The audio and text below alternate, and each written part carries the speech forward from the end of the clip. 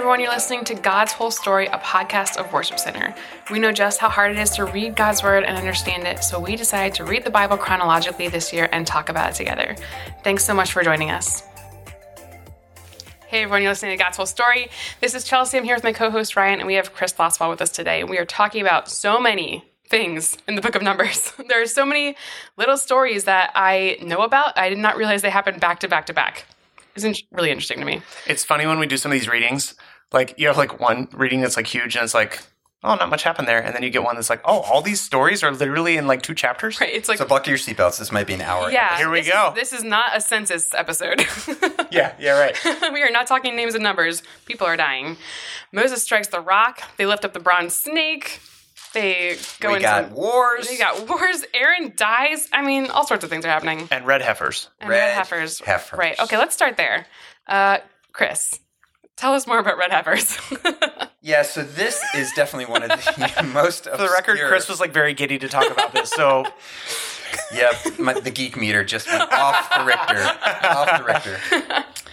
The reason I was excited is because I taught this book one time in the Bible school I was working at, and when I finally figured out why is this random thing here, it was kind of exciting. So anyway, basically the big problem here, why we've got this special sacrifice that's talked about in Numbers, what chapter was that? The 19. very first thing we read, Numbers 19, is that they needed to give a special sacrifice, a special thing that could help them deal with the problem of death.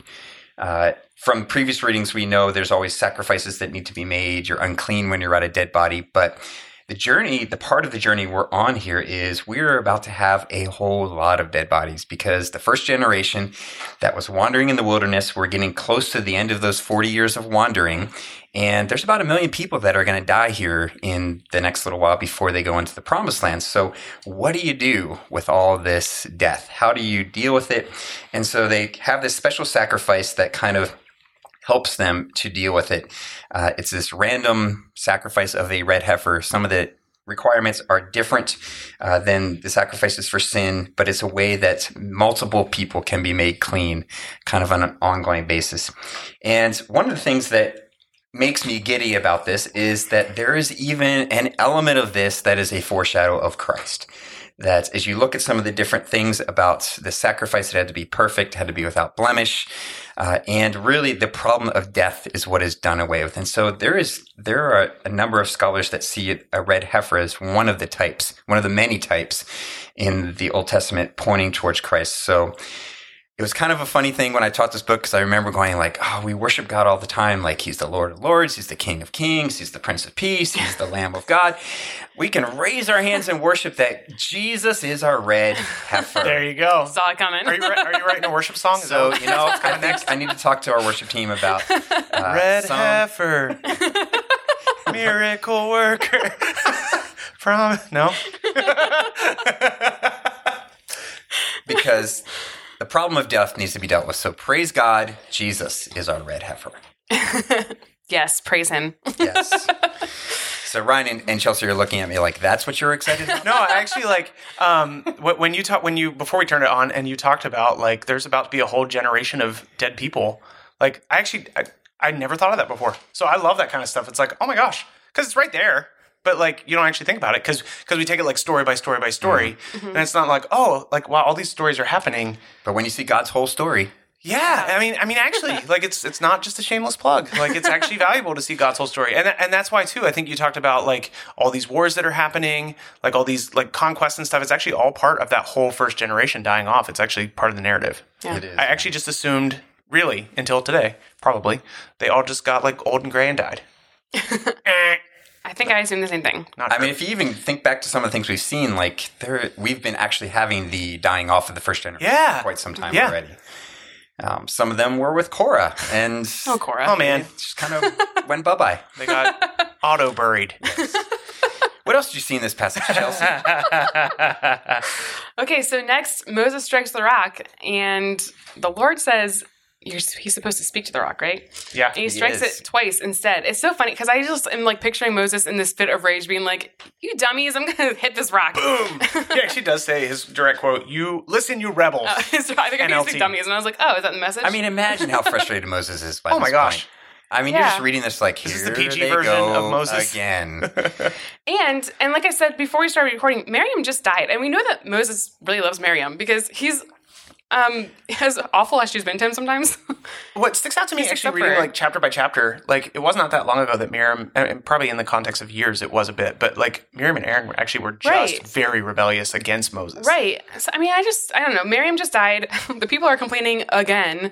And I mean, it's kind of understandable for me that Moses is like, I mean, probably hitting the rock out of anger more than anything else.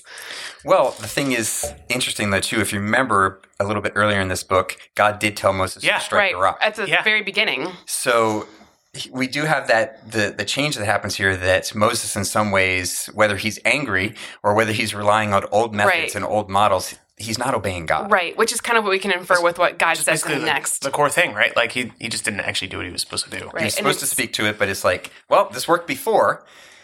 Let's see if it can work again. Also, do you know what I don't want to do when I'm super mad? Like speak kindly to inanimate objects. Like I'm so angry. Doorknob, stop it. Like stop. So, of course, there's some serious Same. leadership application in here. Moving on from Ryan's doorknob Right. comments. I mean, I think it's a great timeless truth for us to consider that we always need to, the way Andy Stanley says, is we need to be married to our mission, not to our methods. And here we have a very clear word of God to Moses to speak to the rock, and he goes back on what worked in the past, however many years ago that was, and he strikes it again. Right. And so there is disobedience. In some ways, it seems like, well, wasn't this kind of small that, he didn't get in the promised land because of this? At its core, he didn't trust God. He didn't take him at his word. He trusted in his own methods, his own strength. And for whatever reason, this kind of was that tipping point that I think God already knew he wasn't going in, but he's told he's not going in. Plus, they need to have a new leader transition at some point. So at some point, whether it's now, before he gets in the promised land, or eventually when they're in, we have to move to Joshua. He's going to be the next generation's leader. Mm-hmm. It's funny. I can't think of another instance that we've read about where Moses was disobedient. Like, since his calling. That's a good point. I mean, He's he killed been- the guy since his calling. Since his calling. Yeah. I mean, he's argued with God. He's made excuses. He's talked very frankly with the Lord. Well, there was But that I little can't- story that was probably one of your favorites, like the bridegroom of blood. I texted you about that after we did that Yes. episode, actually. I mean, that was one time you could say he wasn't obedient. Yeah, totally yeah. forgot Or about delayed that. obedience. Sorry to bring that up. It's a wild one. That is a wild You have story. no idea Oh, what we're man. talking about. Go back and listen to it. Back to Exodus something. Yeah, you don't want to miss that one. Zipporah, she's the best. Okay. And then, so Moses strikes the rock. He can't get into the promised land. Edom refuses the Israelites' passage, and a couple of different nations refuse the Israelites' passage, and we'll see what happens to Edom later. Very, And remember, very much later. Remember, Edom are the descendants of Esau. Esau. Right? So these are like the people's relatives that they're talking They're doing about. this to their kin, which Yeah. is why God, later on in the prophets, we see some prophecies specifically directed towards Edom. Right. That God doesn't forget this little slight to their kin. Right. And then poor Aaron. Can you want to talk about Aaron? Ryan? Well, I mean, the like, Aaron's just talking to God one day, and he's like, "Go up the mountain. You're not coming down, dude." So, I mean, it's like it's pretty wild. But Can you imagine just like talking to God one day and he's like, "This is the day." this is the day you're going to go up Here there. we You're go. not coming down, and it's actually like the passage of his role, right? Like it's Right. like they're passing on that. We're going to see that happen We with have a new Moses. high priest now. Yeah. Yeah. My actual favorite story in this whole I thing know. is Go ahead. the bronze snake. I know. I You love wanna the talk bronze about snake. it. Go for it. Okay, so the bronze snake. One thing that's really interesting to me is that where the people are saying we hate this horrible manna. It's like a little bit of a translation thing where like they translate it in English like, oh, we're sick of this food. But in Hebrew, it's actually like we hate God. It's like very direct disobedience that is not for some reason translated that way. So if you think like, wow, they just didn't like the food and God like did this to them. All of a sudden, there's snakes running around. Yeah, it's not really what happened. They actually were just like furious at God. And so God's like, fine, like here's some snakes. It's such an interesting story because it's very bizarre. Moses like furiously fashions this bronze snake, sticks it up on the pole. They end up worshiping the bronze snake later on, right? Well, they don't worship the snakes so much. But it is involved in idolatry later, isn't that right? I mean, I think their issue before was just that they were complaining and grumbling. Yeah. So how would looking at this idol save them? Yeah. So I don't think they were actually worshiping it. I think they're actually like, it's redirecting their trust to God, that God said, if you look at this, you're going to be saved. But even the image of it here, I mean, we've got some interesting cross-section images here. Yes. I mean, what do we know the snake from? Most commonly, way back in the garden. Yeah. So there's this picture even taking us back to that idea of like, this is how sin started.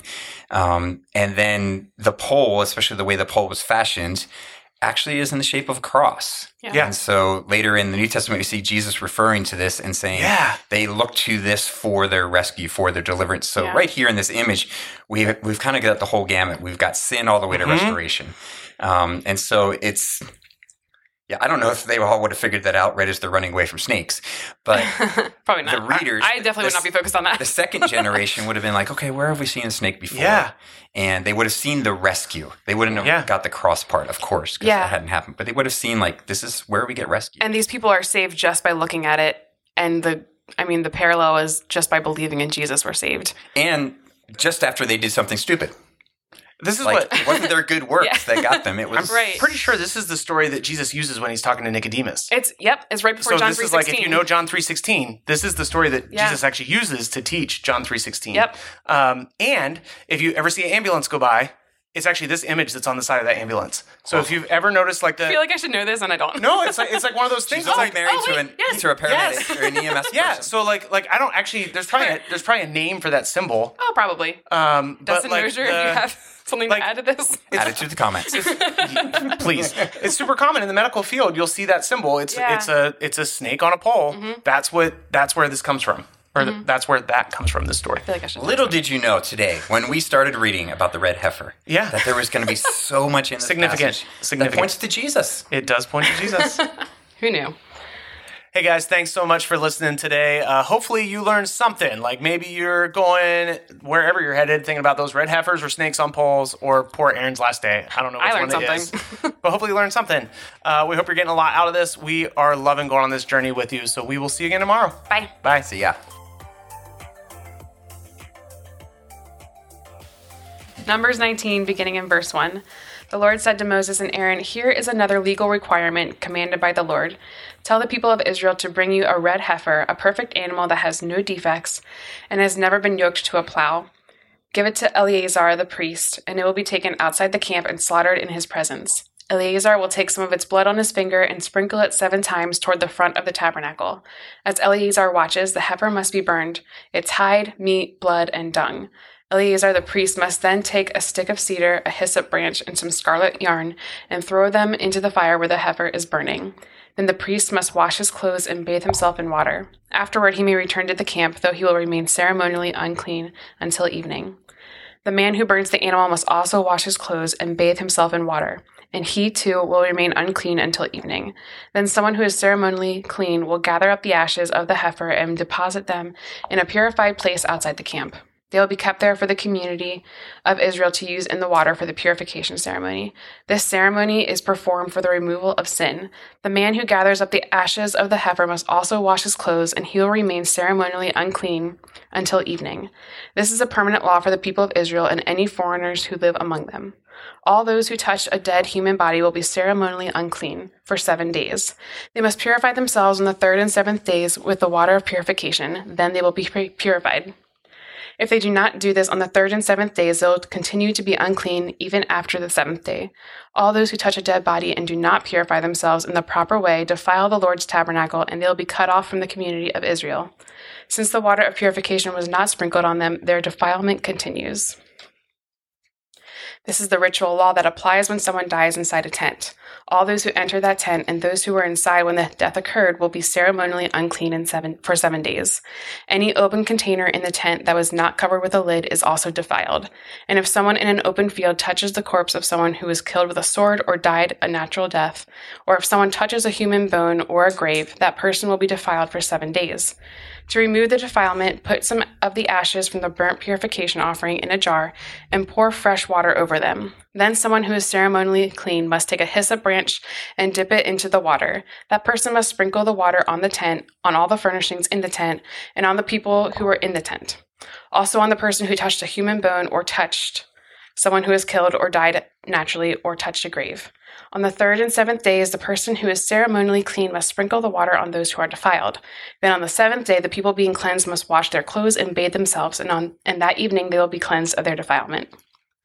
But those who become defiled and do not purify themselves will be cut off from the community, for they have defiled the sanctuary of the Lord. Since the water of purification has not been sprinkled on them, they remain defiled.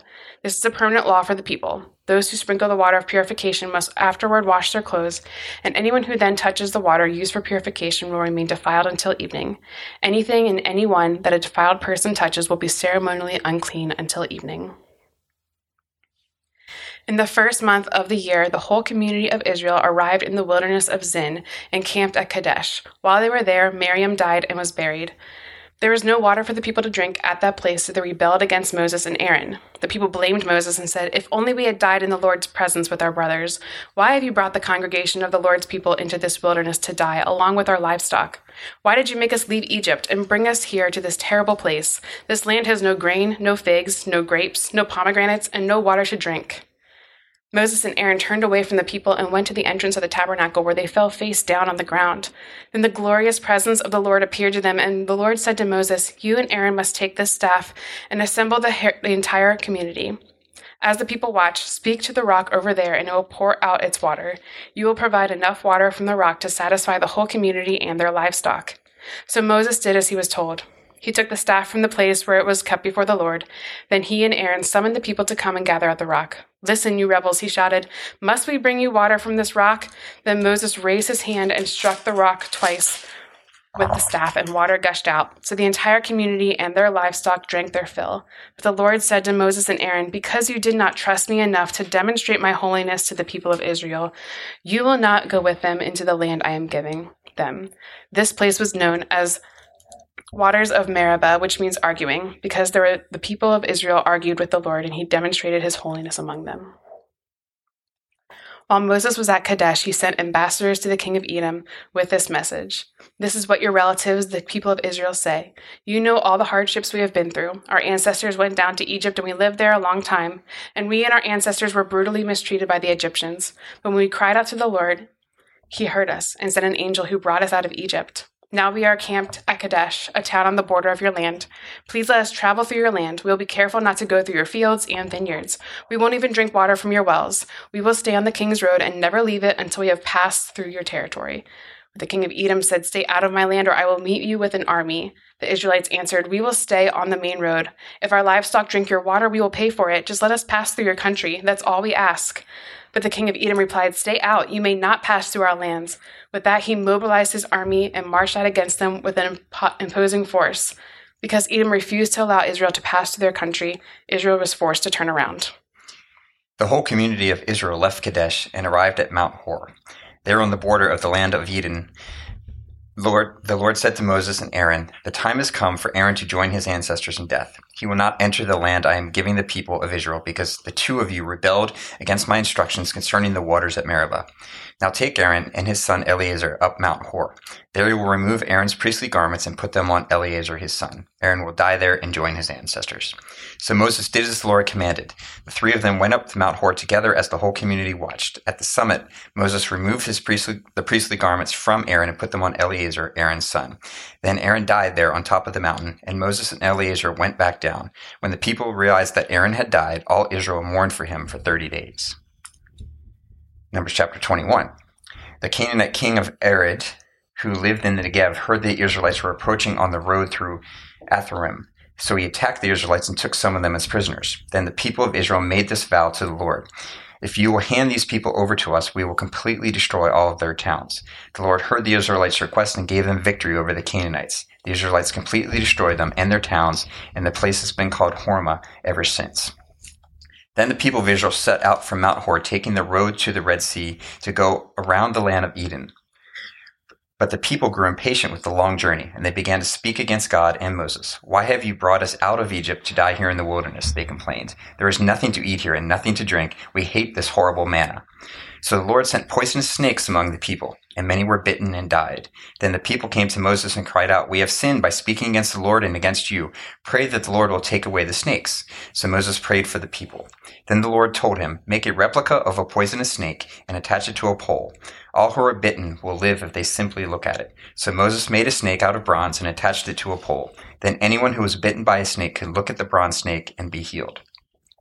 The Israelites traveled next to Oboth and camped there. Then they went on to Elah Abrim in the wilderness of the eastern border of Moab. From there they traveled to the valley of Zered Brook and set up camp.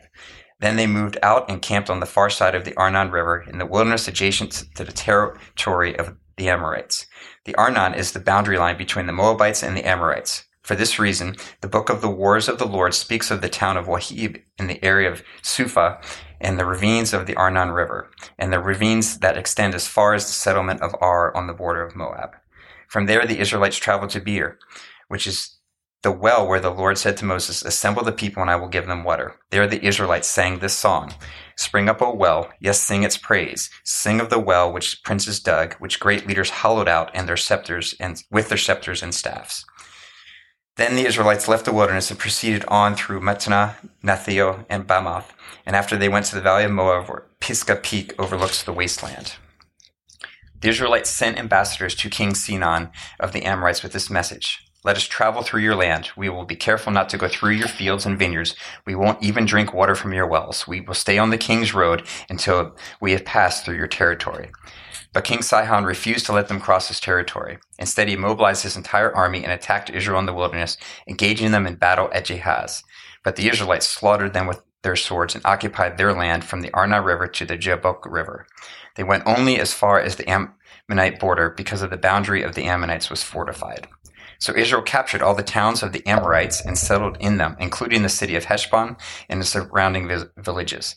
Heshbon has been the capital of King Sihon of the Amorites. He had defeated a former Moabite king and seized all his lands as far as the Arnon River. Therefore, the ancient poets wrote this about him: "Come to Heshbon and let it be rebuilt. Let the city of Sihon be restored. A fire flamed forth from Heshbon, a blaze from the city of Sihon. It burned the city of Ar and Moab. It destroyed the rulers of the Arnon heights. What sorrow awaits you, O people of Moab? You are finished, O worshippers of Shemos. Shemos has left his sons as refugees, his daughters as captives of Sihon, the Amorite king. We have utterly destroyed them from Heshbon to Dibon. We have completely wiped them out as far as the Nophah and the Medeba." So the people of Israel occupied the territory of the Amorites. After Moses sent men to explore the Jizr area, they captured all the towns in the region and drove out the Amorites who lived there. Then they turned and marched up the road to Bashan, but King Og of Bashan and all his people attacked them at Edrei. The Lord said to Moses, "Do not be afraid of him. I have handed him over to you along with all his people and his land. Do the same to him as you did to King Sihon of the Amorites, who ruled in Heshbon." And Israel killed King Og, his sons, and all his subjects. Not a single survivor remained. Then Israel occupied their land. Hey guys, this is Ryan, and I hope you are getting a lot out of God's whole story. It means a lot to us even as we are reading through God's Word every single day in the order that it happened. If you want to go ahead and follow us, you can find us on Instagram and Facebook at God's Whole Story Podcast. We would love it if you would share this thing with your friends or people that you know, or just share what's sticking out to you.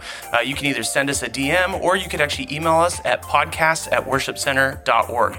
You can email us if you have any questions, if something stuck out to you, if you'd like us to pray for you, and if you want a Bible, if you don't have one right now, or if you want a copy of the one that we're using to go through God's whole story, we'd be happy to send that to you. So go ahead and reach out to us in any way that you'd like. We'd love to hear from you. Have a great day.